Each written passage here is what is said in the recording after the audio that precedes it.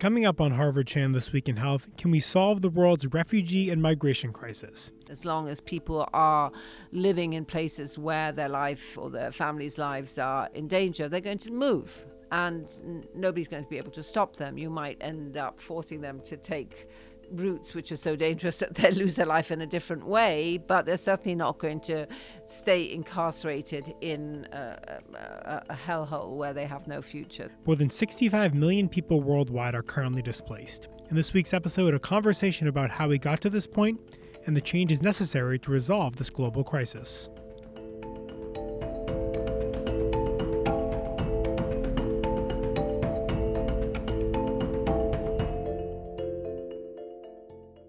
Hello and welcome to Harvard Chan This Week in Health. I'm Noah Levitt.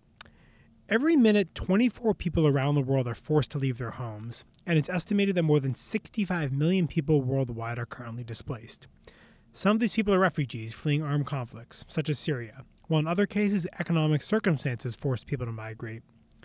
And many times, those forced from their homes are stuck in limbo, in squalid refugee camps. In other cases, new arrivals face harassment and threats.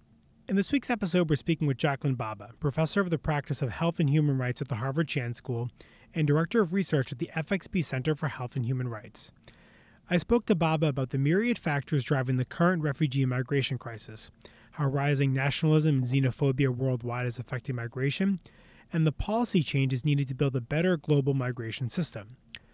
Bhabha writes extensively about this in her new book, Can We Solve the Migration Crisis? And we'll have a link to that on our website, hsph.me/thisweekinhealth. It's important to note that this interview is recorded before the full scope of President Trump's zero-tolerance policy of separating migrant children from their parents was realized. While Bhabha didn't discuss that since-reverse policy, we do have a Q&A with her up on our website. She also told us that she and other researchers are trying to develop ways to assess how these border separations may affect the development of young children. But now let's jump into our interview, and I began by asking Bhabha to provide some historical context for the current refugee and migration crisis. So I wanted to start, I thought one of the things that I found really useful from this book was kind of early on, you kind of set the stage where you put what we're seeing with the current migration crisis kind of in context with past historic migrations. So for people who may be wondering, I mean, how does what we're seeing now globally stack up with what we've seen elsewhere in the 20th century and even earlier than that? How does this crisis kind of fit into that historical context? One of the main arguments I make in that section of the book, the first part of the book, where I talk about the historical continuities, is to really make the point that migration has always been a feature of human society right from the very outset. And that point really has two elements. One is that therefore we're all mixtures. There is no pure origin person link anywhere, because people have been moving and evolving and intermarrying or relating ever since the start of human history. And so I think that's a very important point, and I point out in the book how we know this from the early migrations from Africa, which is where the kind of start of human migration happened, right across the globe in different ways. Another point, I think, which also comes out of this historical survey, is that there have always been different types of migration. And of course, these are not categorically separated silos, but people have moved to flee persecution or war or danger. People have moved for opportunity where perhaps their land or their space was not adequate to service their needs. People have moved for conquest because they wanted to dominate or proselytize or both. And then people often move for trading or for maybe more what they consider to be more short-term goals, which will then may or may not end up being long-term goals. So you have this layering of different migration drivers, which I think is also historically omnipresent and very interesting. For me, the historical kind of longue durée, as the historians say, this long picture, is important because those of us who work in the migration field tend to be very presentist. We really think maybe the last 20 years max, and more likely of the last year only. And so the flows of people that we see are always set in this very narrow context. So one of the things I point out in the book is how there have actually been enormous movements of people in short spaces of time at certain periods and over different boundaries. I also point out that we in the academy or in the kind of migration advocacy community have tended to focus very much on certain types of migration and very much neglect others. And so there's a lot of work now showing that migrations in Asia, for example, from China up north through Central Asia and Russia, have been every bit as significant, as massive as what we think of as the classic kind of European to America to transatlantic migration or the migrations from Africa. So in other words, there are these multiple flows at different stages which we really need to take into consideration. And so we talk about the different kind of drivers of migration, whether it's distress, like fleeing a war, economic, et cetera. How does understanding the different types of migration play into kind of formulating responses? Our current regime tends to dichotomize migration into two big categories. On the one hand, we think of people who are refugees, who are fleeing conflict or persecution, who have an international right to some form of humanitarian protection. So the notion here is that even if you're not a citizen of a country, you have some sort of right of protection by virtue of your humanity. And that's something that dates back a long time. But in our modern period, it really stems from World War II. So that's the kind of forced migration, refugee camp, if you like. And the way the argument goes is on the other side of the spectrum is what people often refer to as economic migration which is not forced, which is not distressed, migration which is chosen in order to improve your opportunities or to have a better life, however you define that. And so the sense is here you have no right to demand entry somewhere. As a refugee, you have certain rights, in particular, the right not to be sent back to somewhere where you would be persecuted. But as a migrant, you don't have any absolute right to say, I need to enter your country to get a better job. And so countries have the power to give you a visa or give you permission to enter or refuse that. So that's the way in which we have thought about this sort of big distinction. So the drivers which stem from threats to your life or your basic safety determine one set of outcomes. Drivers which stem from personal aspiration or choice determine another set of outcomes. And that's the way we thought about it. One of the points I make in the book repeatedly is this dichotomy is very flawed. And it's not just my point. Many people have acknowledged, many agencies have acknowledged now for decades that really a very large share of migration is what's called mixed migration. In other words, you have elements of distress and compulsion and elements of choice and personal election, if you like. And so we need to really try to think of ways in which people who are moving for multiple reasons, like all of us do, because life often is determined by multiple motivations, that these people also have access to some of the protections and the safeties and the guarantees and the rights that people who are only moving because they're fleeing persecution have. And you talk a lot about, the rise of nationalism, the rise of xenophobia. How big of a barrier is that to getting to that point where migration is viewed, I guess, as you said, not categorizing into one category or other, but just kind of viewing migration on a whole and making policies that support that. So how is the rise of nationalism that we're seeing kind of providing a barrier to that eventual goal?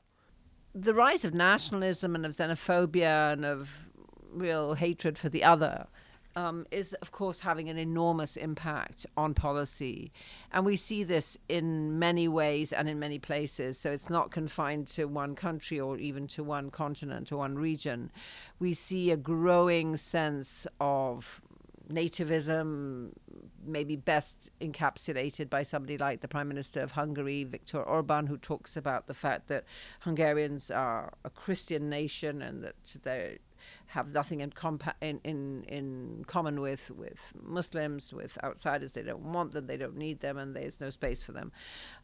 That sort of view is now, of course, widely diffused in parts of Europe and also elsewhere, as I said, in Australia, there are people who have these views, and of course in North America we're hearing a lot in this same vein. So those sort of political views, of course, lead to and determine policies which have a very negative effect on migrants of all types, not just migrants who are choosing to move, but also on refugees. And so we're just now seeing stories of refugees not being allowed to land, being forced to move from place to place, even when it's quite clear that they're fleeing very serious harm and very serious danger. I think one thing that we haven't addressed adequately is really understanding what the causes of this new rise in xenophobia are and why we're witnessing so much of it now at this particular time when, there is relative prosperity, when we don't have the kind of total economic desperation that we've seen in past times when there's been a massive rise in xenophobia. And I think one major factor here is the failure on the part of governments and policymakers to really address the uneven responsibility that comes with accommodating new arrivals. In other words, when large numbers of people arrive, say as refugees in a particular place, there tends to be a concentration in particular areas. And very often, those areas, like many other spaces, are hospitable initially and generous and welcoming and have human compassion for the other. But then if the responsibility, some call it the burden, of supporting migrants or refugees continues to be limited to a particular area without adequate outside support, then of course resentment starts building up, and there's a sense of intolerance and a sense of exhaustion and a sense of resentment and hostility, as I say. So I think that's really what's happened in very large measure, both in some localities within districts, within countries, but also in some countries vis-a-vis other countries. So if you take Europe, the burden or the responsibility of hosting refugees from Syria, refugees from other places, has been massively maldistributed. Resettlement across the continent, which is after all a massive continent with lots of space, resettlement has been extremely limited. And so you see a gross disproportion in the impact that migration has had on different communities. And I think the same can be said elsewhere, including probably in this country, that the burden or the costs of certain types of changes are borne disproportionately. And so a failure to address that is inevitably going to make people receptive to nationalist and xenophobic views. And so these views then, just to conclude, of course, do underpin policies which make it very difficult for people to access protection. They make it difficult for people to cross borders legally. They lead to a situation in which the only way you can really move is by doing so surreptitiously or by hiring commercial, often criminal agents to help you to cross a border. I mean, so it sounds like what you're saying in a sense that one of the best ways to combat this is to improve the system of migration at its core, so that when migrants are coming into a country, they are not, as you said, kind of maybe only congregating one small area of the nation. So, I mean, I guess that's interesting, where the best way to combat it is to make it easier for migration to occur. But I imagine that's probably a pretty tough needle to thread for governments and policymakers. So there's a whole process going on now, which I allude to at the end of the book, within the UN and broadly within many states parties, where they're discussing a new model for considering how to deal with migration. And it takes shape within the context of something called the Global Compact. So these two global compacts, one on migration and one on refugees that the UN is producing and are meant to be delivered to the General Assembly in September of this coming fall, September 2018. And the idea here is that the refugee crisis, the large unregulated flows of people have shown up several dramatic weaknesses which need to be addressed through better procedures, as you say. And one idea is, and one now goal of the international community, is to make migration safe, legal, and regular for a much larger cohort of people. So in other words, not to have the division that we have now, where a small, well, not so small, but a group of people can travel very easily across borders with passports and with money and with arrangements made for where they're going to go and welcome on the one hand, and on the other hand, other people who may have equally good cause for crossing a border have enormous difficulty and suffer considerable hardship. So the idea is to increase the access to safe, legal, and regular migration. It's one of the Sustainable Development Goals, the new Sustainable Development Goal agenda. And so I think there's a lot of useful work going on thinking about how that can happen. As you say, it's difficult to imagine a situation in which states are going to just say, oh, come on in, let's make it as easy as possible. But it's not so difficult to imagine a situation in which states say, we have demographic needs. We need workers in these areas of the economy. We need to be training young people for these sort of competences. We have an educational system where, given declining birth rates, we have spare capacity. So why can't we do a better job of regulating how people come in, what status they have, what supports they get?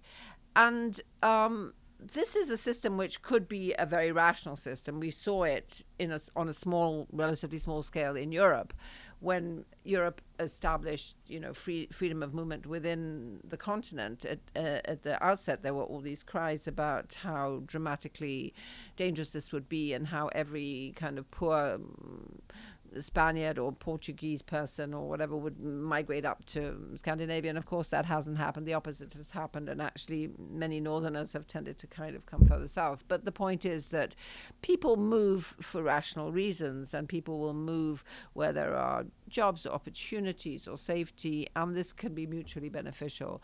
But as long as we insist and ensure that large portions of people can only move irregularly to fill jobs where jobs are needed, we are perpetuating a system of gross inequality.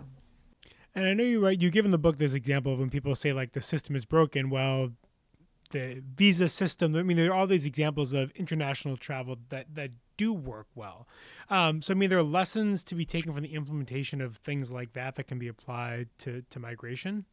Absolutely. I think that we could do it much better. And I think there are many models that we could adopt for having, for example, much more efficient and upscaled, blue collar or unskilled worker visas. Many jobs which are open are for people with no skills or few skills, in terms of educational training. And those people have the hardest time actually getting visas, which is completely paradoxical. And so what it means is that many of those people are working undocumented, illegally, exploitable, which of course is convenient but should not be a model for just states. Secondly, there are ways of creating regional policies or exchange programs, again, where you have a virtuous cycle. So, and I give in the book some examples of the European context where there have been very successful educational exchange, something called the Erasmus program, where millions of young Europeans have had the opportunity of studying in universities away from their own countries and benefiting enormously, and in the process also developing a kind of more cosmopolitan European identity and consciousness. Those are win-win situations, and there's really no reason, I argue, why that shouldn't happen on a much broader scale. And so I know a lot of this is kind of about addressing the current and future movements, but I know you also kind of write about addressing the drivers of migration itself, whether it's conflict, whether it's climate change, and kind of viewing it from that lens. So how important is that to also, while looking at ways to improve the system, also think about ways to alleviate those conditions that force people into migration And for example, with climate change, something we're probably going to see more in the decades ahead. I think it's essential that we realize that migration is part of a much broader set of social and political economic phenomena. People who think that you can regulate, control, manage migration by just focusing on migration, I think are completely misguided. So I do make the point that migration is one element of a response to big phenomena that we need to address better. And I do point out several of these phenomena and briefly address what might be done. So conflict, I argue, is one of the biggest drivers. And we've seen it again and again. As long as people are living in places where their life or their family's lives are in danger, they're going to move.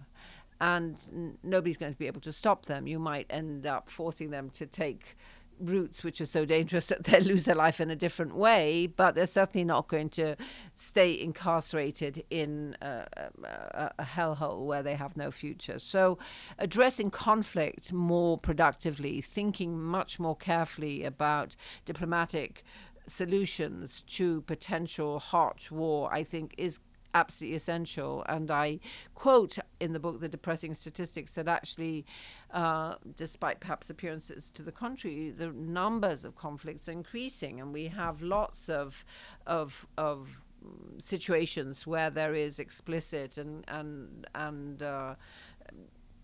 pernicious use of weapons and danger. And I think with the kind of delicate stage of world leadership at the moment, we may see more of this. So that's the first point, that I think is much more successful and serious engagement with the drivers of national and regional conflict is absolutely essential. Secondly, I do talk quite a lot about environmental harms and disasters and humanitarian emergencies, because I think these two, which are in some cases related to conflict and in other cases not, are also preventable in many cases and are drivers of massive distress migration flows. So where you have desertification of large areas where previously arable fields no longer are arable, or where you have massive changes in land tenure which lead to flooding or lead to other types of changes which make places uninhabitable, again you're going to find huge dislocations of populations. And this is an enormous problem that people have been thinking about for some decades. And there are some policy measures in place already to address some of the most key and vulnerable areas, but the political will to sign on to taking responsibility for people who aren't from a particular country is still tenuous. And so I think a lot more work needs to be done, both ideally in reducing the drivers of climate change, but also in addressing environmental refugees, of whom we're going to see millions more. So what would success look like, not just for the tens of millions of refugees and migrants currently, but in the decades ahead? I mean, as you kind of said, this is a long-term problem. So what would success like? How would we measure, and how would we measure success? For me, success would have various elements. One element would be a much greater general investment in just systems, in systems which treat people with dignity, which don't discriminate on the basis of race or nationality or sexuality or whatever, or economic status. Systems where people who are crossing borders could expect a reasonable interface with the border officials that they encounter. Secondly, I would think that success would include systems for promoting virtuous exchange. So, as I mentioned, access to work in areas where labor force is needed and where the domestic labor force is inadequate, but legal access and rights-based access, I think that would be very important. I think success would look like a system in which people's needs and people's aspirations could find an outlet which was safe and acceptable to the political powers that be, and which wasn't going to be a driver for hostilities. So I think governments and states need to think much more thoroughly about what inclusion looks like. It's not just the border crossing. It's not just facilitating the visa for the unskilled worker or the university student or the apprentice. It is also thinking about what communities need to do to integrate newcomers, and how inclusion needs to be a two-way process of really reconfiguring who we are, and that's always a process of change. So for me, success would be a much more inclusive conception of belonging, which really accepted the reality that our societies are increasingly diverse and increasingly drawn from different origins, geographic, social, religious, and that's a strength. I think that one of the positive things about the current difficult climate we're in is that there is, at least in some quarters, acknowledgement that migration is a positive asset. The whole global compact procedure is based and premised on that assumption. And I think even in the Sustainable Development Goals, there's a strong statement about the value of migration.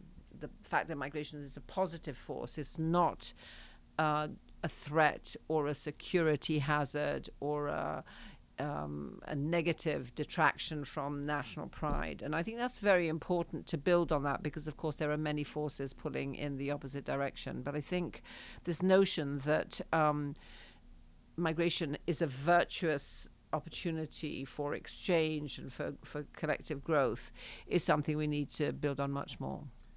And I wanted to actually end with that, because as you said at the beginning, I mean, we all come from somewhere. I mean, the history of migration is so long. It's so how do we in public health, governments, policymakers, media, how do we better communicate that value of migration, whether it's economic, social, et cetera? How do we better communicate that? I think we do that in various ways. One is, I think, to insist that the responsibility for migration must be equally shared. And I think many of us who lead relatively privileged lives have very little idea of what it's like to have your whole neighborhood changed overnight with no support. So I think that's a responsibility that we all have, to actually share the initial costs of new arrivals. I think there is a transitional period of maybe 5, 10, maybe up to 15 years in which people adjust to a new place, and then life goes on as normal and people become part of the polity. So I think that's a very important contribution. I think in public health, where we do think about preventing harm and we think about kind of social determinants of ill health and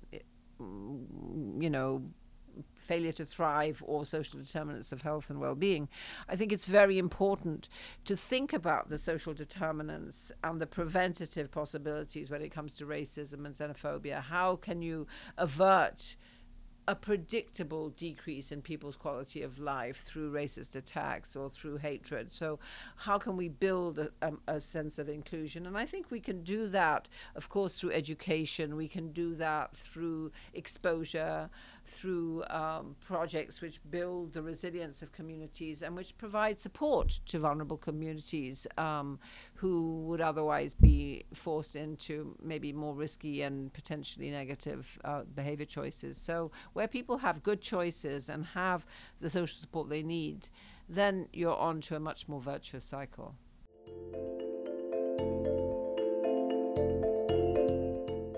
That was my conversation with Jacqueline Bhabha about the global refugee and migration crisis. If you're interested in purchasing her book or reading that Q&A on border separation we mentioned at the beginning of the episode, you can visit our website, hsph.me/thisweekinhealth. And a reminder that you can always find our podcast on iTunes, SoundCloud, Stitcher, and Spotify.